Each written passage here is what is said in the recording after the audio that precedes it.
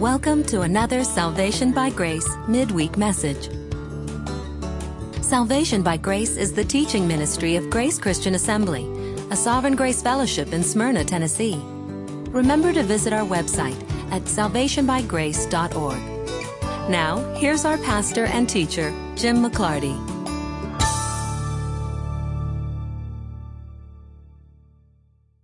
We are in Hosea 7 tonight as we continue to work our way through the first of the minor prophets. By way of introduction, it's been an interesting week as I've continued getting feedback to this particular series. You might recall that back when we were in the book of Exodus, we talked about the very common theory, the very common theological construct that says that, or that presumes that, the law can be divided into three subcategories, that there's a civil law and there's a religious law and that there's a moral law. And then the folk who do that kind of dividing of the law will say that the religious law is done away with in Christ, but that the moral law, the moral rules, count for everybody during all time, and that the civil rules, at least some of them, counted for Israel particularly, but are still good for America now, blah, blah, blah. And what I really pointed out during that time was that it's a nice theory, but that when you dig down into the details, it just doesn't work. Because as you read the law, it leaps in single sentences from rules that you would call a moral law straight into a civil law or straight into a religious law. They're so deeply intertwined and so interrelated that we saw that the theory simply doesn't hold. And of course, as I pointed out repeatedly, no New Testament author does that. Certainly Paul, when writing about or talking about the law, always refers to the law as the law. And never does he differentiate between moral laws or civil laws or religious laws versus any other kind. Instead, he saw what he called the law and the precepts, the 10 Commandments and the 316 rules, and just that's all the law. Everything that came from Mount Sinai, everything that came from Moses was the law. Now, I said that to kind of create a mindset because the responses I've been getting the last couple of weeks to this series that we're teaching now has been very, very interesting. Because there is a theory out there that says that the church is, quote unquote, the true Israel. In fact, I had a fellow write to me just recently and say that he is enjoying the teaching, but he disagrees. I'll tell you about the source of the disagreement in just a moment. But one thing that he kept arguing was that I seem to be presenting the concept of Israel replacement theology, that the church replaces Israel. And he disagreed with that and said, no, the church doesn't replace Israel because they're one and the same to begin with. So there's no replacement going on. Well, that's an interesting distinction. Perhaps it's a distinction without a difference. But this idea of the church being true Israel permeates especially much of the Reformed church. Many of our Reformed brethren believe in covenantal, amillennial kind of thinking, and they very comfortably mix and match Israel in the Old Testament, the church in the New Testament. And that's a nice, comfortable, theoretical way to approach the Bible until you dig into the details. Now, what was interesting about why he disagreed with me, I don't remember if it was the same fellow or a different one, because I've had a couple people write to me about this. But he said that, I'm enjoying your Wednesday night teaching, but I disagree with your approach to the church and Israel as separate entities because I disagree with your, quote, interpretation. Have you noticed how little I've been interpreting ever since we hit Hosea? What have I been doing? Reading. I'm just reading. Everybody in the room said it. Reading. You're just reading. That's why we can bite off several chapters in a night. Because the texts are so plain on their face. The language is so obvious that I don't have to convince anybody of anything. I just read. And the details tell their own story. And as long as the details are telling their own story, well, then I'm perfectly willing to just let it sit there because it says what it says.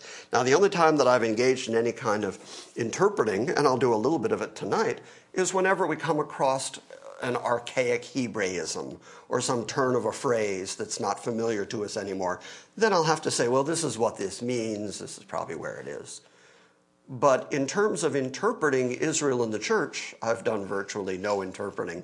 But it's just easier for people to go, well, I don't like the way you're reading it. I've told you that story before about a person who disagreed with our view of God's sovereignty and election. And when I read a chunk of, I think it was Romans 9, I think that I read to her. And I said, do you agree with that? And the answer was, well, not the way you read it. And that's kind of the response to this day where the church Israel stuff is concerned. You can read it and you can say, here are the details, here's what it says. And they'll say, no, the church is Israel is the church, and the church is true Israel. All believers, Jew and Gentile, who believe in Christ become true Israel. And they go to the same couple of texts, they make the same argument. Well, so I was sent a link to a series that is going on right now on Sunday mornings. A fella down in Texas who is ostensibly Reformed, but I don't know that much about him. What I've heard so far doesn't sound particularly Reformed. But he's teaching on amillennialism. And he began by saying, we're just going to go with the simplest stuff. We're not going to get caught up in all the complicated stuff like the book of Revelation. So he said, Daniel, Ezekiel, Revelation, that stuff gets very complicated, so we're not going to look at that. We're just going to go with the real simple stuff. The third or fourth lesson in his series is who is the true Israel? I looked at it this week. And once he got done saying that the church is Israel and Israel is the church, he made this statement.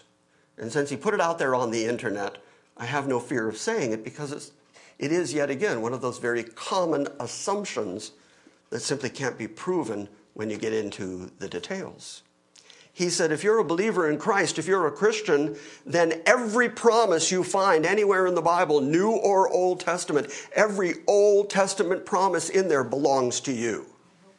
Now, of course, the problem with that is when you get into the details, because it's easy to take the big concepts and allegorize them. Like it's easy to say, well, Israel was promised a land, but what that means is true Israel gets heaven. Yeah. Okay, well, that's just real comfortable and it's easy and you don't have to get into the details. But when you dig down into the details, as we've been seeing the last few weeks, it's the same people group that God scattered that he says he's going to bring back. And it's from the same land that he sent them out that he says he's going to bring them back in. The details matter. It's only if you start with a presupposition. It's only if you start with a system. It's only if you start with a big overarching church replacement, Israel replacement type theology that you end up making those kind of broad, just flat, plain wrong statements. There is no way that I can look you in the eye as blood-bought Christian people and say to you, every promise in the Old Testament belongs to you. Because there are promises in the Old Testament like Jeremiah promising Israel that when they go into the Babylonian captivity under Nebuchadnezzar, they'll only be there for 70 years. That's a promise in the Old Testament. Okay, how does that apply to you, Jeff? Yeah, it just doesn't. So, okay, you're in the Old Testament and you dig out a promise. Does that belong to you? No, it just doesn't, because it's when you look at the details that you recognize that those big, sweeping allegorical systems just don't work. It's too easy to say the church is the true Israel and then ignore the fact that yes, it's absolutely true that within the church, within Christ, there's neither Jew nor Gentile, male nor female, free nor bond. Yes, absolutely, I agree with that statement. But that doesn't change the fact that you still have unbelieving national Israel, who Paul writes about in Romans 9, 10, and 11. It says his heart's desire would be that they were saved. And then in chapter 11, he actually deals with them in saying that after the full number of the Gentiles has come in, then he says all Israel will be saved, and then he defines them and says, as touching the gospel, they're enemies for your sake. Okay, well then who are they? They're still Israel. Paul still calls them Israel. I guess they're not true Israel because they're not in the church, which is true Israel, but they still exist as a people group who God is still dealing with, because Paul then says about them, as touching the gospel, they are enemies for your sake, but as touching the election, they are beloved for the Father's sakes.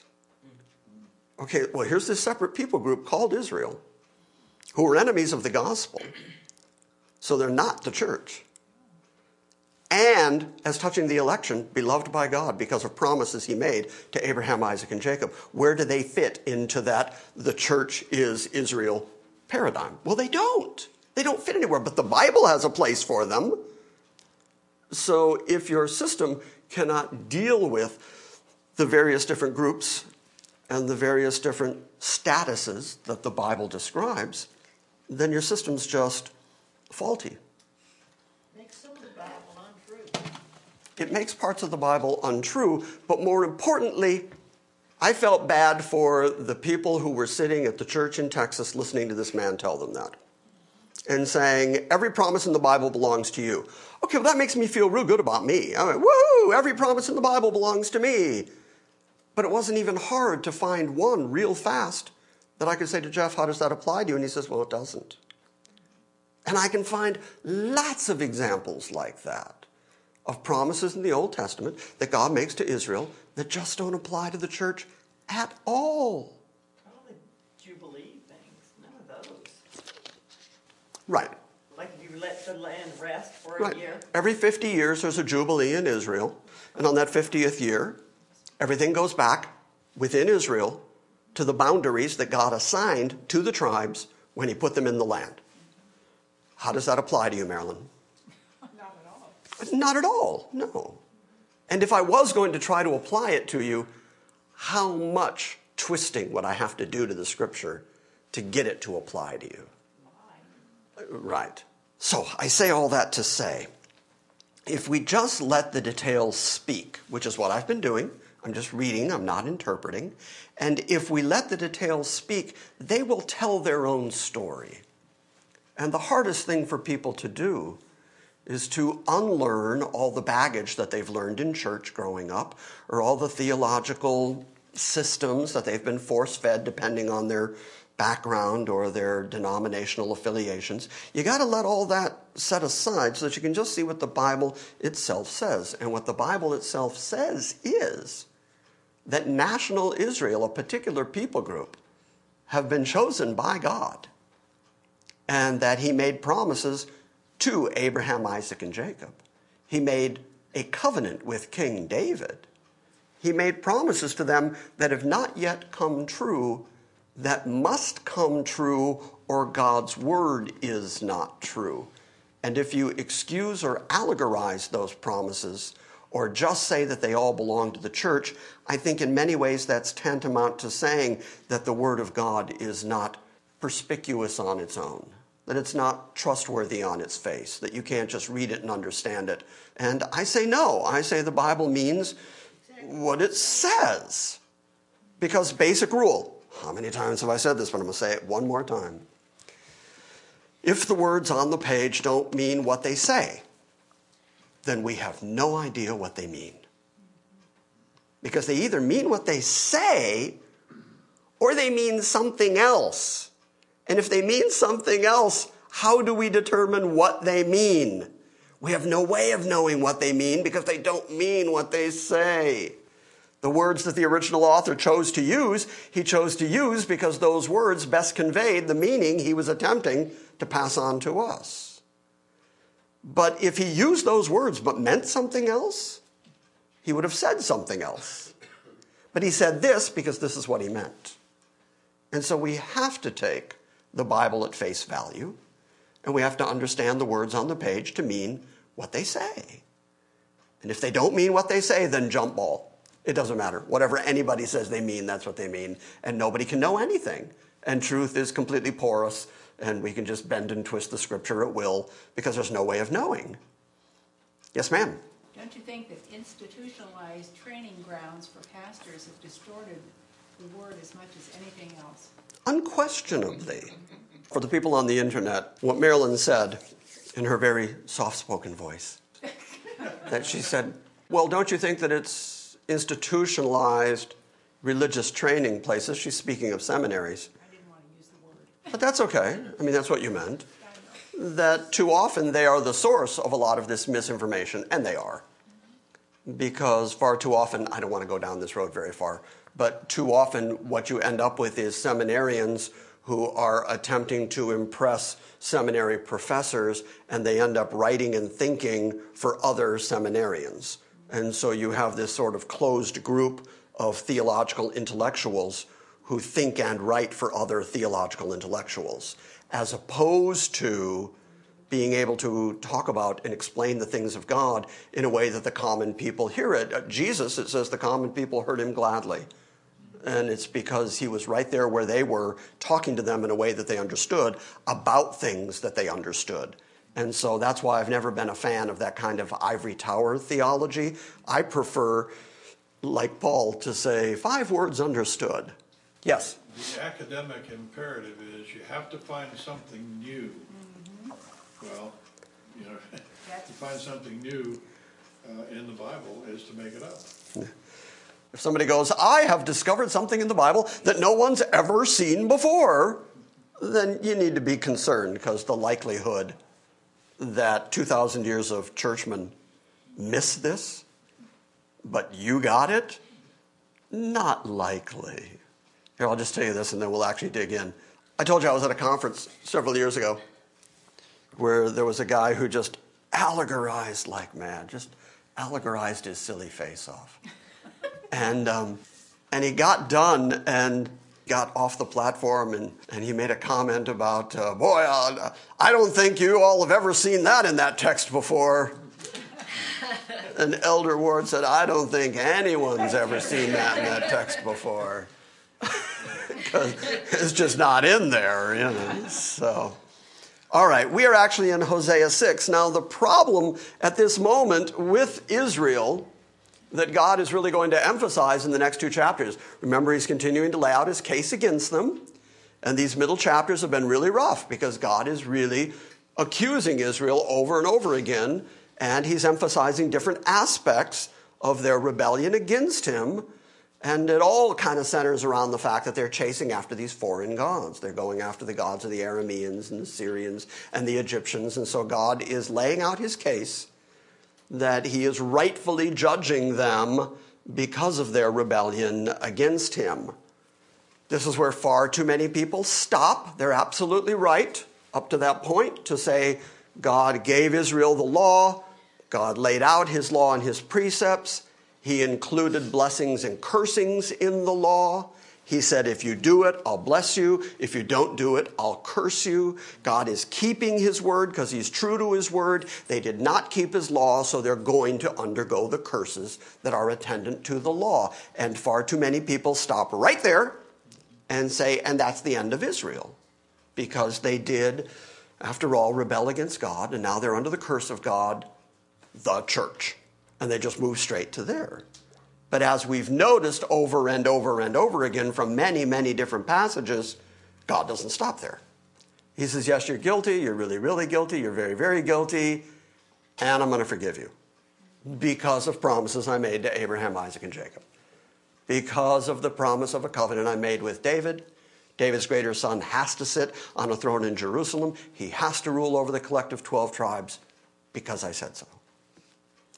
And then you get into the New Testament and you see things like Jesus saying to his apostles, you will sit on 12 thrones in the regeneration. You're going to sit on 12 thrones ruling the 12 tribes of Israel.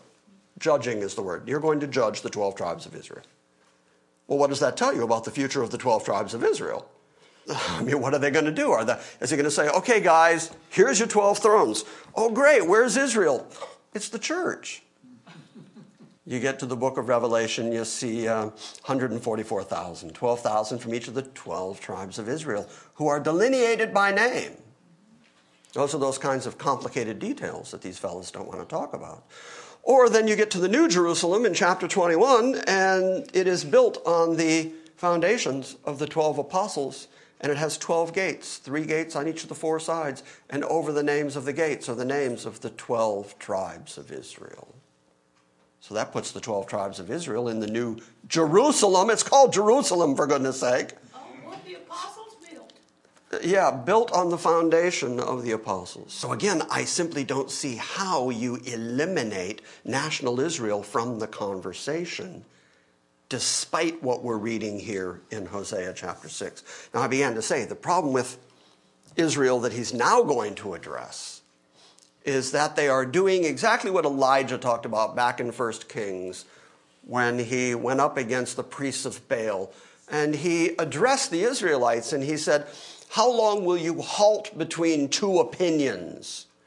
If Yahweh is God, worship him. If Baal is God, worship him.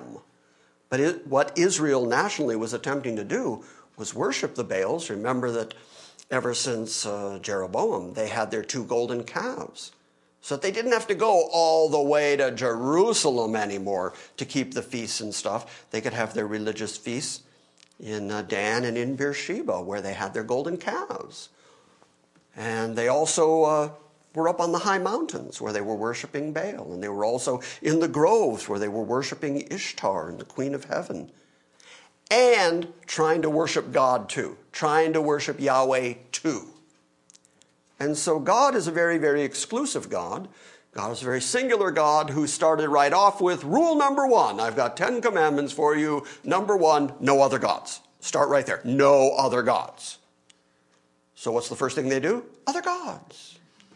And so this is what God is repeatedly accusing them over and saying, you keep halting between 2 ideas, 2 things, and you gotta pick sides. You gotta finally go with God is God or admit that you're chasing after your foreign gods and you're guilty, but you can't have both. And you see this a lot in the Bible. You even see Jesus saying it in the book of Revelation. I would that you were hot or cold, but because you're lukewarm, I'll vomit you out of my mouth. Always God is looking for absolute devotion. So the way that he's going to describe them here is that he's going to say that they're like a cake that's been left in the oven and hasn't been turned. The image being that they're burned on one side and uncooked on the other. So he says that's what you're like. You've got 2 different sides. You've got the fully cooked to burn side, and you've got the gummy, uncooked side, and that's what you're like. You're still between the 2 sides, the 2 opinions. What did you say, Gladys? Unedible. Inedible, absolutely. Unappealing. So here we are in chapter, did I say 6? We did chapter 6 last week. Chapter 7. That's where we're beginning. When I would heal Israel, the iniquity of Ephraim is uncovered. So here's God still saying, I'm perfectly willing to heal Israel, perfectly willing to restore them, perfectly willing to do it. But every time that I'm willing to do that, your iniquity rises up over and over again. The iniquity of Ephraim is uncovered.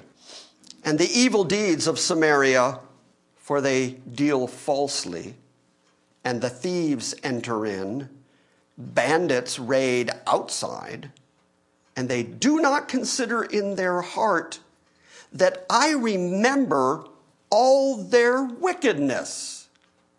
Now that's just such common human thinking.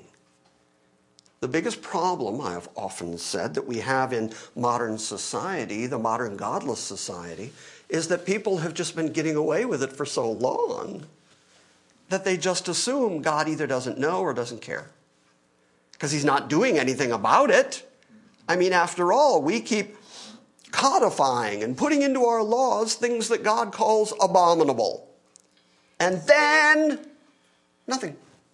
No earthquakes dividing Washington, D.C. in two.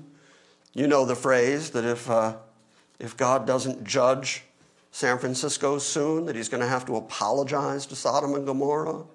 It conveys a reality that we're getting so bad that even the secular world lately and the secular press has been using language like it's worse than it's ever been. It's really confusing and it's really gotten bad. Because everybody knows it. Everybody can feel it. We all know that it's just getting real strange and dark out there. And so here's God saying, here's what they haven't considered. They have not considered in their heart that I remember all of it. You get to the book of Revelation, and the way the judgment is described, each person that stands before God, the books are open, says the language, and every man is tried by his works out of what's written in the books, which means that everything you've said, done, thought, your lifetime is summarized in a scroll in a book somewhere in heaven. They're keeping records. I don't know how that all works. I'm just telling you what the description is. Which means that when people stand before God, he's going to be able to give them names, dates, places, details. This is what you said. This is what you did. Jesus said that in the judgment, men are going to give account for every idle word. Now, the fact that they included the word idle in there, the fact that Jesus said every idle word, means that you're not going to be able to say, I didn't mean it. No, I was just goofing. No. See, aren't you glad you're not going to be in the judgment? Because I could not account for every idle word. I've said far too many terrible things in my life. Then you add my thoughts to that? Well, forget it. Forget it. I'd have to show up, they'd open the books, and they'd go, let's talk. And I go, no, just don't bother. I'm good. Just judge me. Because I have no plea whatsoever. Here's what they don't remember. Here's what they don't consider in their hearts, that I remember all their wickedness. Now their deeds are all around them, and they are before my face. Okay, God speaking, first person. All their deeds are right here where I can see them. I remember everything they said and did. Which makes sense if you're talking about an infinite God who has all knowledge. Then he would, in fact, know everything all the time, constantly.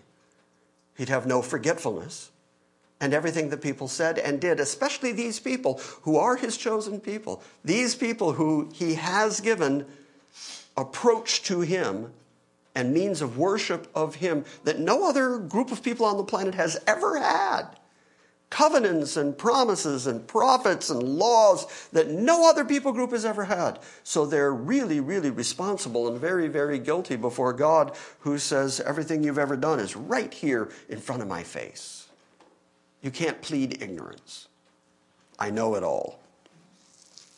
With their wickedness, they make the king glad. Okay, remember historically where this fits. We've been reading in 1st and 2nd Kings the succession of evil kings in the north. And as the kings have been growing progressively worse and worse and worse, culminating in like Ahab and Jezebel in that period of time, but then it continues to just slide downhill past Ahab. And so God says, not only are they evil, but that makes their king happy. That's how corrupt they are as a nation. And their princes are happy with their lies.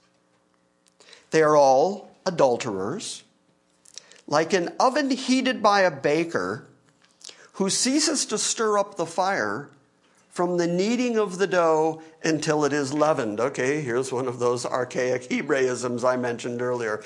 I read several commentaries and then finally read a couple of rabbi commentaries to see what this phrase means. And the most common assumption is, here's what you need to know. First off, for a baker, if he was going to make a bread that was going to rise, the dough had to be kneaded so that you would put the leaven into it. But then you had to wait. You had to wait for the bread to rise. Right, Jennifer? You make bread. You put the leaven in there, and then you have to wait. So he says, they're like a baker that turns the oven all the way up, but then they have to wait on the dough. They already have their evil plans. They already know what it is they're going to do, and it's burning all this time in anticipation of the evil they're going to do. That's as close to an explanation as I found that went where I went, okay, well, that kind of fits the context of what's being said. And then that's made even clearer when we get to verse 6, because verse 5 says, on the day of our king, the princes became sick with the heat of wine, and he stretched out his hand with scoffers. So he's talking about the evil kings. Their chief goal is to become sick with wine, over drinking, overstuffing themselves, and then stretching out their hands with scoffers, embracing scoffers, bringing in all the evil people. And then verse 6 is similar to verse 4, for their hearts are like an oven. As they approach their plotting, their anger smolders all night, like the oven that's lit, but you don't stir it up until the leaven has gone through the dough. Their anger smolders all night, and then in the morning it burns like a flaming fire. All of them are hot like an oven, and they consume their rulers. And all their kings have fallen, and none of them calls on me. Okay, so again, a strange example, but God trying to find common examples that they would understand. He says, this is what you're like. You're inflamed with your passion for sin.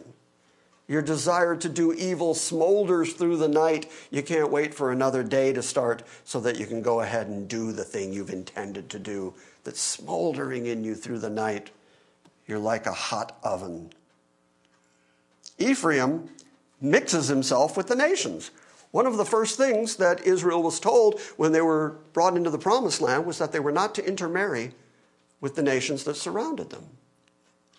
And yet, right away, they started making deals because they lived border to border with the Arameans, with the Assyrians, with the Egyptians that they had to deal with. And right away, they begin intermarrying. Ephraim mixes himself with the nations.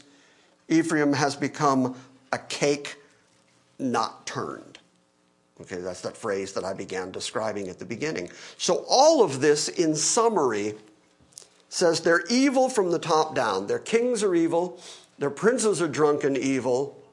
And they are constantly desiring, burning within themselves to do more evil things. And it's because they've been interacting with their foreign neighbors and with their gods rather than with me. They should be dealing with me exclusively, but instead they're dealing with all of these foreign gods that they're intermixing with and intermingling with. And as a consequence, they're like a cake that's only cooked on one side. They're halting between two opinions. They're two-faced.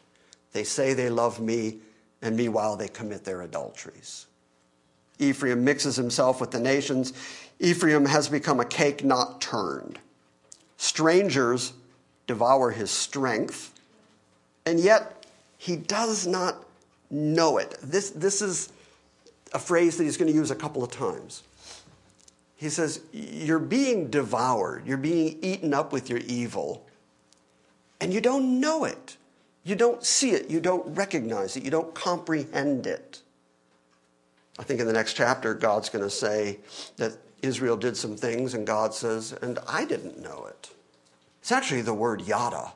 If you've ever gone yada, yada, yada, that's a good Hebrew term.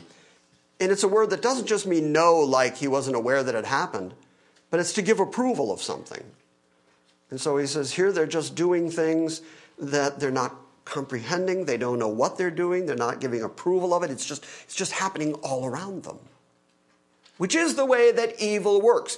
Evil is so pernicious that it will happen all around you and happen in your life and happen far too often in your household or in your family, whatever, and you're just so busy going along and not being careful, not thinking about the things of God, not taking every thought captive, not concentrating on the things of God.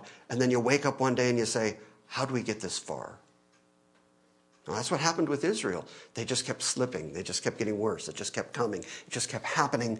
And then they were to the point where strangers were devouring their strength. They were being attacked all the time now by the Arameans at this point in 1 Kings. And God is about to turn them over to the Assyrians completely, who are going to take them out of their land and take them into captivity. Well, it didn't happen overnight. That happened because over the course of time, they just kept letting it slip away. They just weren't paying attention. They weren't concentrating on the things of God.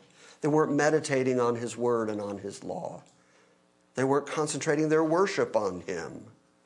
And as a consequence, things just kept slipping away before they even knew it. And the next phrase says, gray hairs also are sprinkled on him, and yet he does not know it. There are two ways that can be read. One is they're just getting old and infirm, and they don't know it. The other way is that gray hair, oftentimes in the Bible, is a sign of age and wisdom. And there are several commands in the Old Testament to pay attention to the hoary head, says King James. That just means men of white hair, men who've been around long enough to know some stuff. Pay attention to what they have to say. And of course, one of Israel's problems is that they stopped listening to the intelligent people. So strangers are devouring their strength, and yet they do not know it. Gray hairs are sprinkled on them, and yet they do not know it. And though the pride of Israel testifies against him, yet they have neither returned to the Lord their God, nor have they sought him for all of this. So God's laying out his case. And he's saying they're guilty on so many different fronts. But first and foremost, over the fact that they've chased after other gods and intermingled with the people I told them not to intermingle with, and now they're going to lose their nation. They're going to lose their strength. They're going to go into captivity, and they don't even care. They don't even know it. They're not crying out to me yet. They're not coming to me and saying, deliver us from the Arameans. No, they're so busy thinking they're fine because their kings are evil and their princes are drunk, and the whole nation is just sliding into decay. And so he says, though the pride of Israel testifies against him. Look at that phrase. What's Israel's problem when you boil it right down? Strip away all the details. What's the core problem? Pride. Jennifer mouthed it because she was afraid to say it out loud for fear that she would seem proud. Pride. How often have we seen this time and time and time again in the Bible? The chief element of our sinfulness, of our depravity, the thing that really creates the separation between humans and God, is human arrogance, human pride, human self-sufficiency. The sense of, I am getting away with it. We are doing this. We are governing ourselves. We are making up our own mind. We are denying the word of God. We are creating our own morality. We are creating our own set of ethics, and we're not going to worry about what God says, and we're getting away with it. That's pride. That's arrogance. That's ego. And notice that God says, I haven't forgotten any of it. I know everything you've done. It's right here in front of my face. I know all your wickedness. I know all your evil. I know your debauchery. I know you're chasing after foreign. I know it all. I just haven't punished you yet. But I will. God is long-suffering, but he will. And even though the pride of Israel testifies against him, yet they've neither returned to the Lord their God, nor have they sought him for all of this. What does that tell you, by the way, about the cure for your sin and pride? How many times have you heard me say, the cure for your problem's not in you?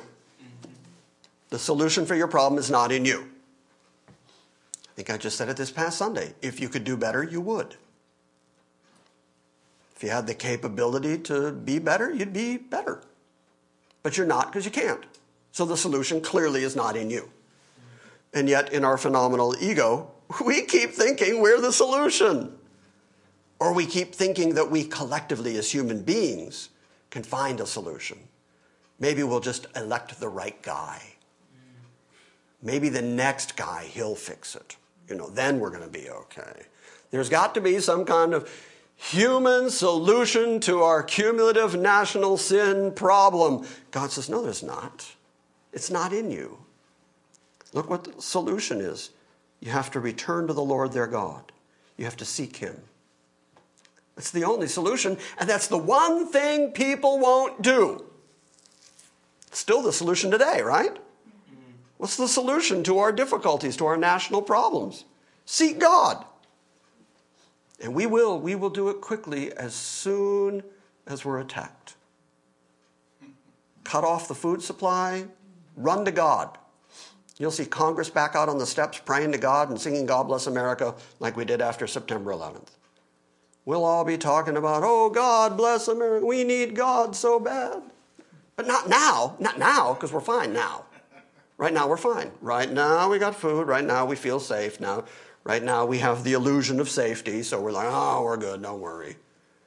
God says, I remember it all. It's one thing for you to call on God when things are bad, but he expects for you to call on him all the time. All the time. Because he deserves your worship all the time. The truth of the matter is, if any of us ever really got a glimpse of who God was, or if any of us really got a glimpse of what hell is, we'd never get off our face. We'd never get up off the ground. We'd have people bring us food so that we could stay on our knees worshiping God. But we're so busy doing our own thing, so busy thinking we're self-sufficient, so busy self-governing, that we far too often forget that the ruler of the universe knows it all, remembers it all. It's constantly in front of his face. And so for all this, they just refuse to come to God. They don't seek God. So what does he say about them? He says, Ephraim has become like a silly dove. I like that phrase. Believe it or not, I used to own a dove. No, really. Because in my family, we grew up magicians. My dad, being a magician and a clown, taught all of us kids how to do magic tricks growing up as a way to get us in front of people so that we wouldn't be afraid of public speaking. I had no idea that he was preparing me for this. And so we owned a rabbit and we owned a dove. It's the stupidest animal you've ever seen in your life. It was just... Little tiny head. Little tiny head, yeah. He used to live, this is true, when we lived in Houston, he lived in our fireplace. His name was Denny Boy. And since we never lit fires in Houston, but we had that little gas tube that came out, so you could have a gas fire, and he perched on there. We would just put newspaper under there, and we had the black grill that would open and close in front of the fireplace. That just became his cage. He lived inside there. I saw him once fly flat into a wall. Flap, flap, flap, flap, flap.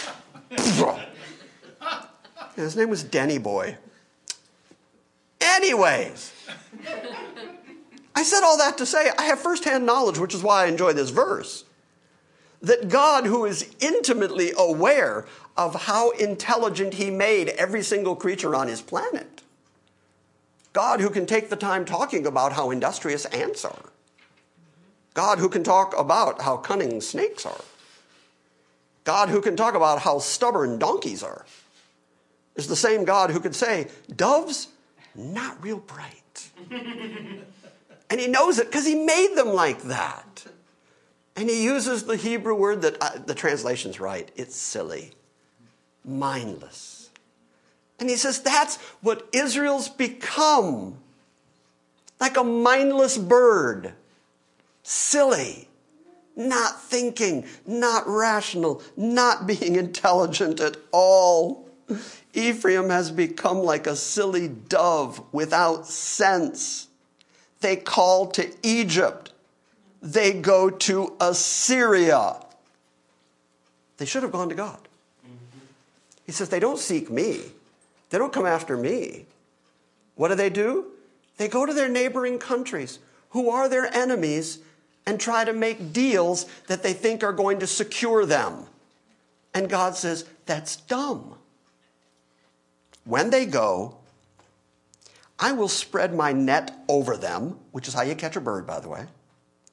And I will bring them down like the birds of the sky, and I will chastise them in accordance with the proclamation to their assembly, which is, woe to them, for they have strayed from me. Destruction is theirs, for they have rebelled against me. I would redeem them, but they speak lies against me. Okay, so now think for a moment. Fast forward, New Testament, Jesus walking on the planet. Matthew talks about it. We'll get to it in the weeks to come.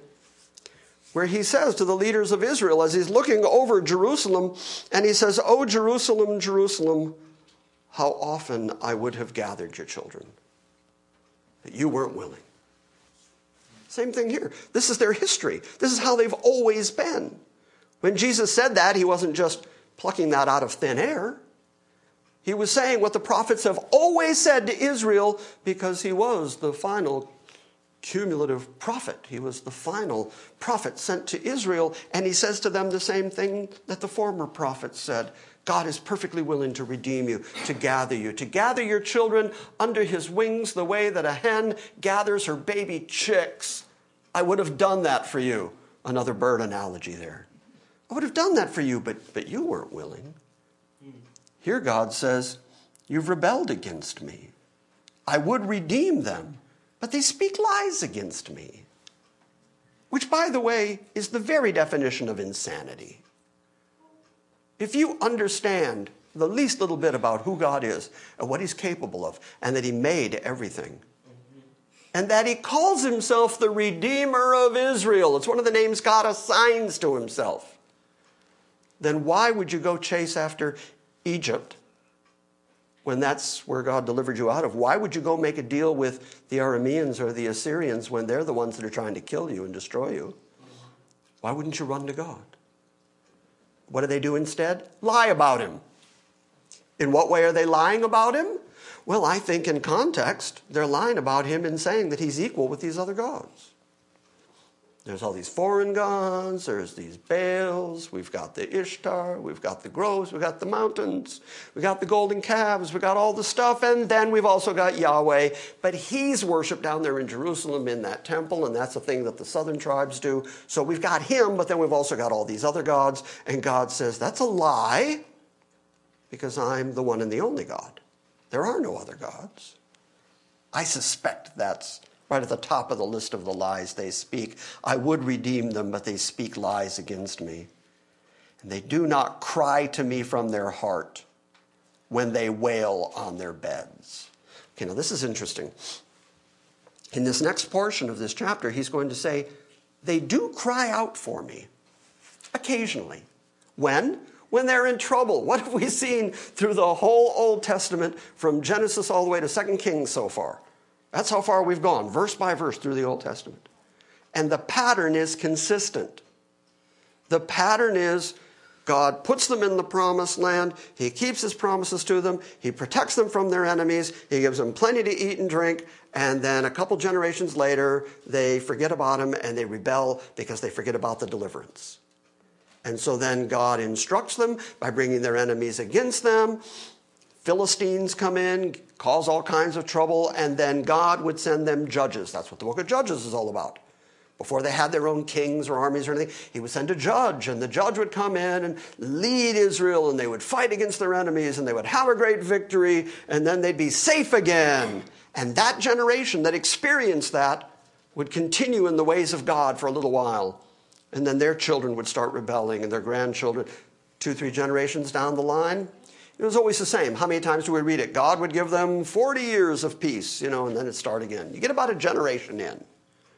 And then next thing you know, people are rebelling again. So God kept bringing enemies against them to instruct them. And then every time that they got comfortable again, they'd rebel against God again. But whenever it got bad, they would cry to God.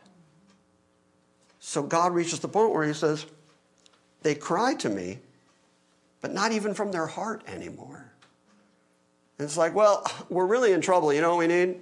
Well, let's cry to God. Let's try that. It worked in the past. We'll do some God crying.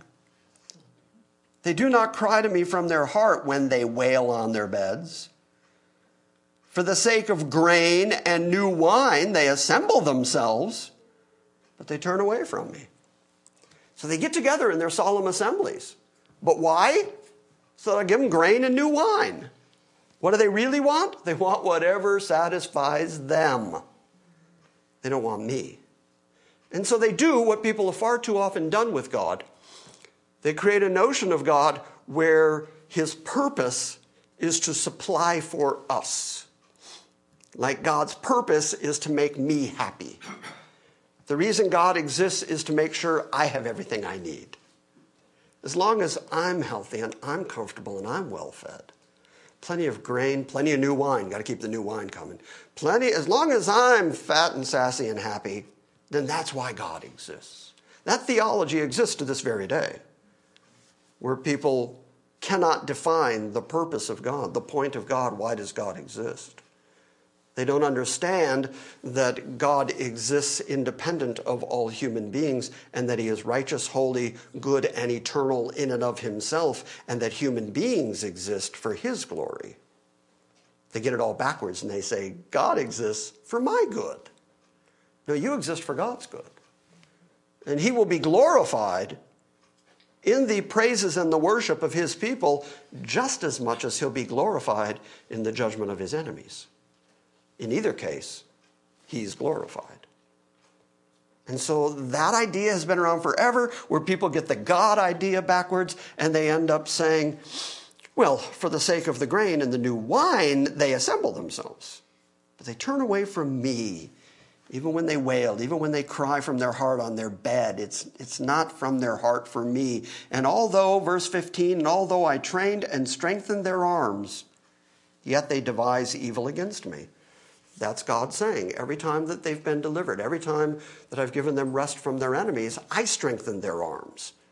That doesn't mean their arms. They don't have big biceps. It was their military arms. God says the reason that they won sometimes in war and lost sometimes in war is because that's what I decided. That's what I determined. And the reason that they, look at them now, look at Israel over there right now. That is a sliver of land compared to the nations around them. How many Israels could you fit in Iran? Plenty. Or Turkey, or Iraq, or Egypt. They're surrounded by their enemies, and yet they exist.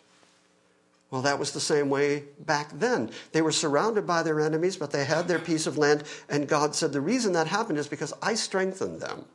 I strengthened their arms. I gave them the military might that it took to ward off their enemies. When they won in war and in battle, it's because I gave them the victory. And yet what do? What's their response? They devise evil against me. That's insane.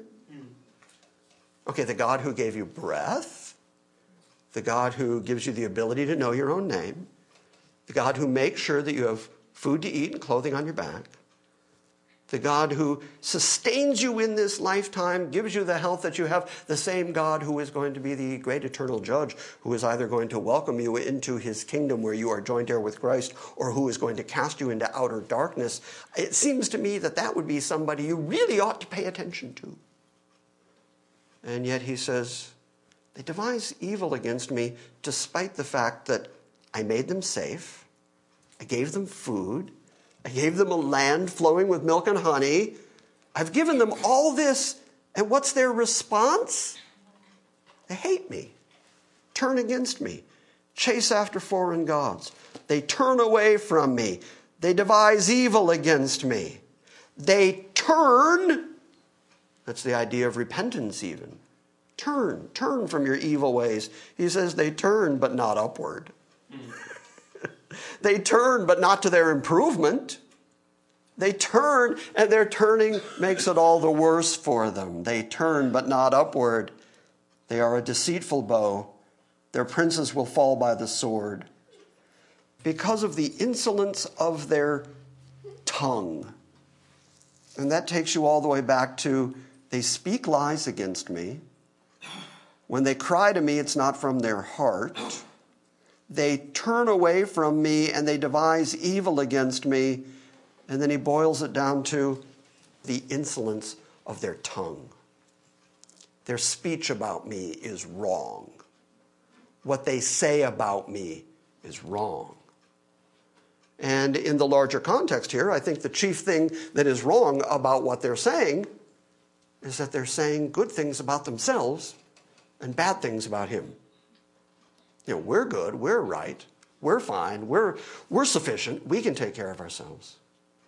But they tell lies about God, they speak evil against God, they speak lies against me. All of that comes up ahead of verse 16, that there is insolence in their tongue. Now, of course, when you get into the New Testament, especially in the book of James, James has a lot to say about protecting your tongue, thinking about what you say, be careful what you speak. He compares it to a ship, a grand ship, great big ship, that he says is steered by a little rudder. Have you ever seen these giant ocean liners? If you go behind it and you look at the rudder comparatively to the ship, it's quite small. And yet James says the whole ship is turned by that little rudder. And the comparison then is obvious. Your tongue affects the whole rest of your being. So you have to be careful how you talk and what you say, because your words actually matter, which is why Jesus would say you're going to give account for every idle word, every little thing you've spoken. Because of the insolence of their tongue, and this will be their derision in the land of Egypt. So God is going to judge them. The judgment is coming. We'll pick up in chapter 8 next week. God's going to start right out with, your enemies are coming. Like an eagle, the enemy is coming against the house of the Lord. He's about to bring about the Assyrian captivity. He's going to bring their enemies down on them. But he's making sure that they know from the beginning that it's their fault, so that they can't say, well, why is this happening? God is making clear, God is making sure that they understand that it's their fault. Now, you started putting your Bibles away because I said we'd pick up in chapter 8 next week. Did you think we were finished? Okay, well, we are, but that's okay. I just wondered. You all seemed kind of anxious. Now, as I've said for a couple of weeks, there's so much more. The prophets all speak with a singular voice. They all tell the same story. The story they do not tell is that the church is true Israel. They don't tell that story. They do not say that the church and Israel are one, and they do not say that the promises that God makes to Israel belong to any other people group than Israel. That is consistent all the way through, and there are so many other places we can go. I have a whole list of other prophets we can look at, some of whom don't start prophesying until the time that Judah is taken out of their land. But there are 3 other minor prophets that are concurrent here with Hosea, who we'll probably look at before we even go back to 2 Kings. And all I want you to get out of this exercise is that God keeps saying the same thing over and over again to a particular people group who have a history of God saying to them and doing to them exactly what he says. If he says, I'm going to deliver Israel after 70 years, and then he delivers them after 70 years, and then he says, and I'll take you back to your land and plant you, then those are the people he means, I'm going to take you back to your land and plant you. Why is that so difficult for people to understand? But there's so much of it, lots and lots of it. So in the weeks to come, we will continue working our way through the minor prophets and sprinkling in some major prophets, and continue to see the details of what God says about Israel. Okay? Okay. Questions? I was thinking about the fact that he's talking about the northern tribes too. This is all about the northern tribes. Right. I mean, so when we say, the church is Israel, it's like, well, that's bad, because that means we're the 10 northern tribes that are been lost since the Assyrian captivity. So all of a sudden words have great meaning. And you're like, well, maybe we could be the church is Judah. How do we say that? This is, you're thinking exactly right, Jennifer, because this is why I keep saying the details don't work. Right. The details don't correspond to the church Israel replacement thing, or if you don't like the replacement language, if you say that the church and Israel are the same, they're true Israel, the details don't work, because then you got to say, okay, then where did God ever curse the church and drive them out of the land that was given to them as an eternal promise? Where does that happen? And in what way do you allegorize that to apply it to the church? And If you're going to say the church is Israel, but you don't understand, as you just said, the division of the 10 northern tribes to the 2 southern tribes, are you saying the church is Israel, the northern tribes, Ephraim, who have been scattered now for 2,600 years? Or are you saying they're the southern tribes, they're Judah, except that Judah still exists? There are still Jews. So where's the church there? The details just don't work. The details don't fit. You have to allow God to say what God says, and in that case, you have to say Israel's Israel, the church is church. Because the promises are different. The language is different. Here's an obvious one. I'll get right to you, sorry. Here's an obvious one. God says repeatedly in speaking to Israel, I was a husband to you. That's the whole point of the book of Hosea. Go marry a prostitute. Because Israel has been like a prostituting wife to me. My wife, she's my wife. What's the church called? Bride of Christ. Okay, is that different? Well, yes, that's different. So we just have to allow that the differences exist. And when you conflate them, you can't help but get confused, because then you end up saying that stuff that is promised to Israel belongs to the church, when it can't. It just can't. Yes, sir. Well, when I spent years in covenantal churches, I kept coming up with these inconsistencies and conflicts, and I just had to mentally turn them off, because if I wanted the fellowship, I had to do that. Yeah. And, but they troubled me all the time. May I tell you something I love about you, Conrad? You and Marilyn both. But when you guys first came to GCA X number of years ago, how many years has it been? 100 years ago. It's about 100 years. Long time. When you first came here and you said to me that you were Orthodox Presbyterian, and you said, is that okay with you? I said, it is, but I'll tell you now that I'm going to walk all over your covenantalism. And I said, and I'm not trying to, but the Bible's going to do that. And you guys stuck it out and stuck it out and stuck it out. And some Sundays I thought, oh man, I just stomped all over there. And they kept coming back. And good for you, because you're right. The tough thing to do is to weed through all that stuff and say, okay, this is biblical, this isn't. And then get rid of stuff that you held on to for a very, very long time. For me, from birth. From birth. So, yeah, so good for you. I mean, it's one of the things I admire very much about the two of you, is that you've allowed the Bible to conform your thinking instead of just clinging to your system and saying, no, we're not going to have that. So good for you. And doing that with your hands. And I don't know why. I don't know what that is. Rock'em sock'em robots. I don't know what that was. So. And I really don't know about all that covenantalism is about. Good year of class. Good for you. You're fortunate. Anything else? We're good? All right. Say good night to the digital congregation. Good night. Thank you for listening to this week's Salvation by Grace message. We welcome your feedback and encourage you to visit our website at salvationbygrace.org. And we invite you to join us next time when we gather around the Word and study the sovereign grace of God.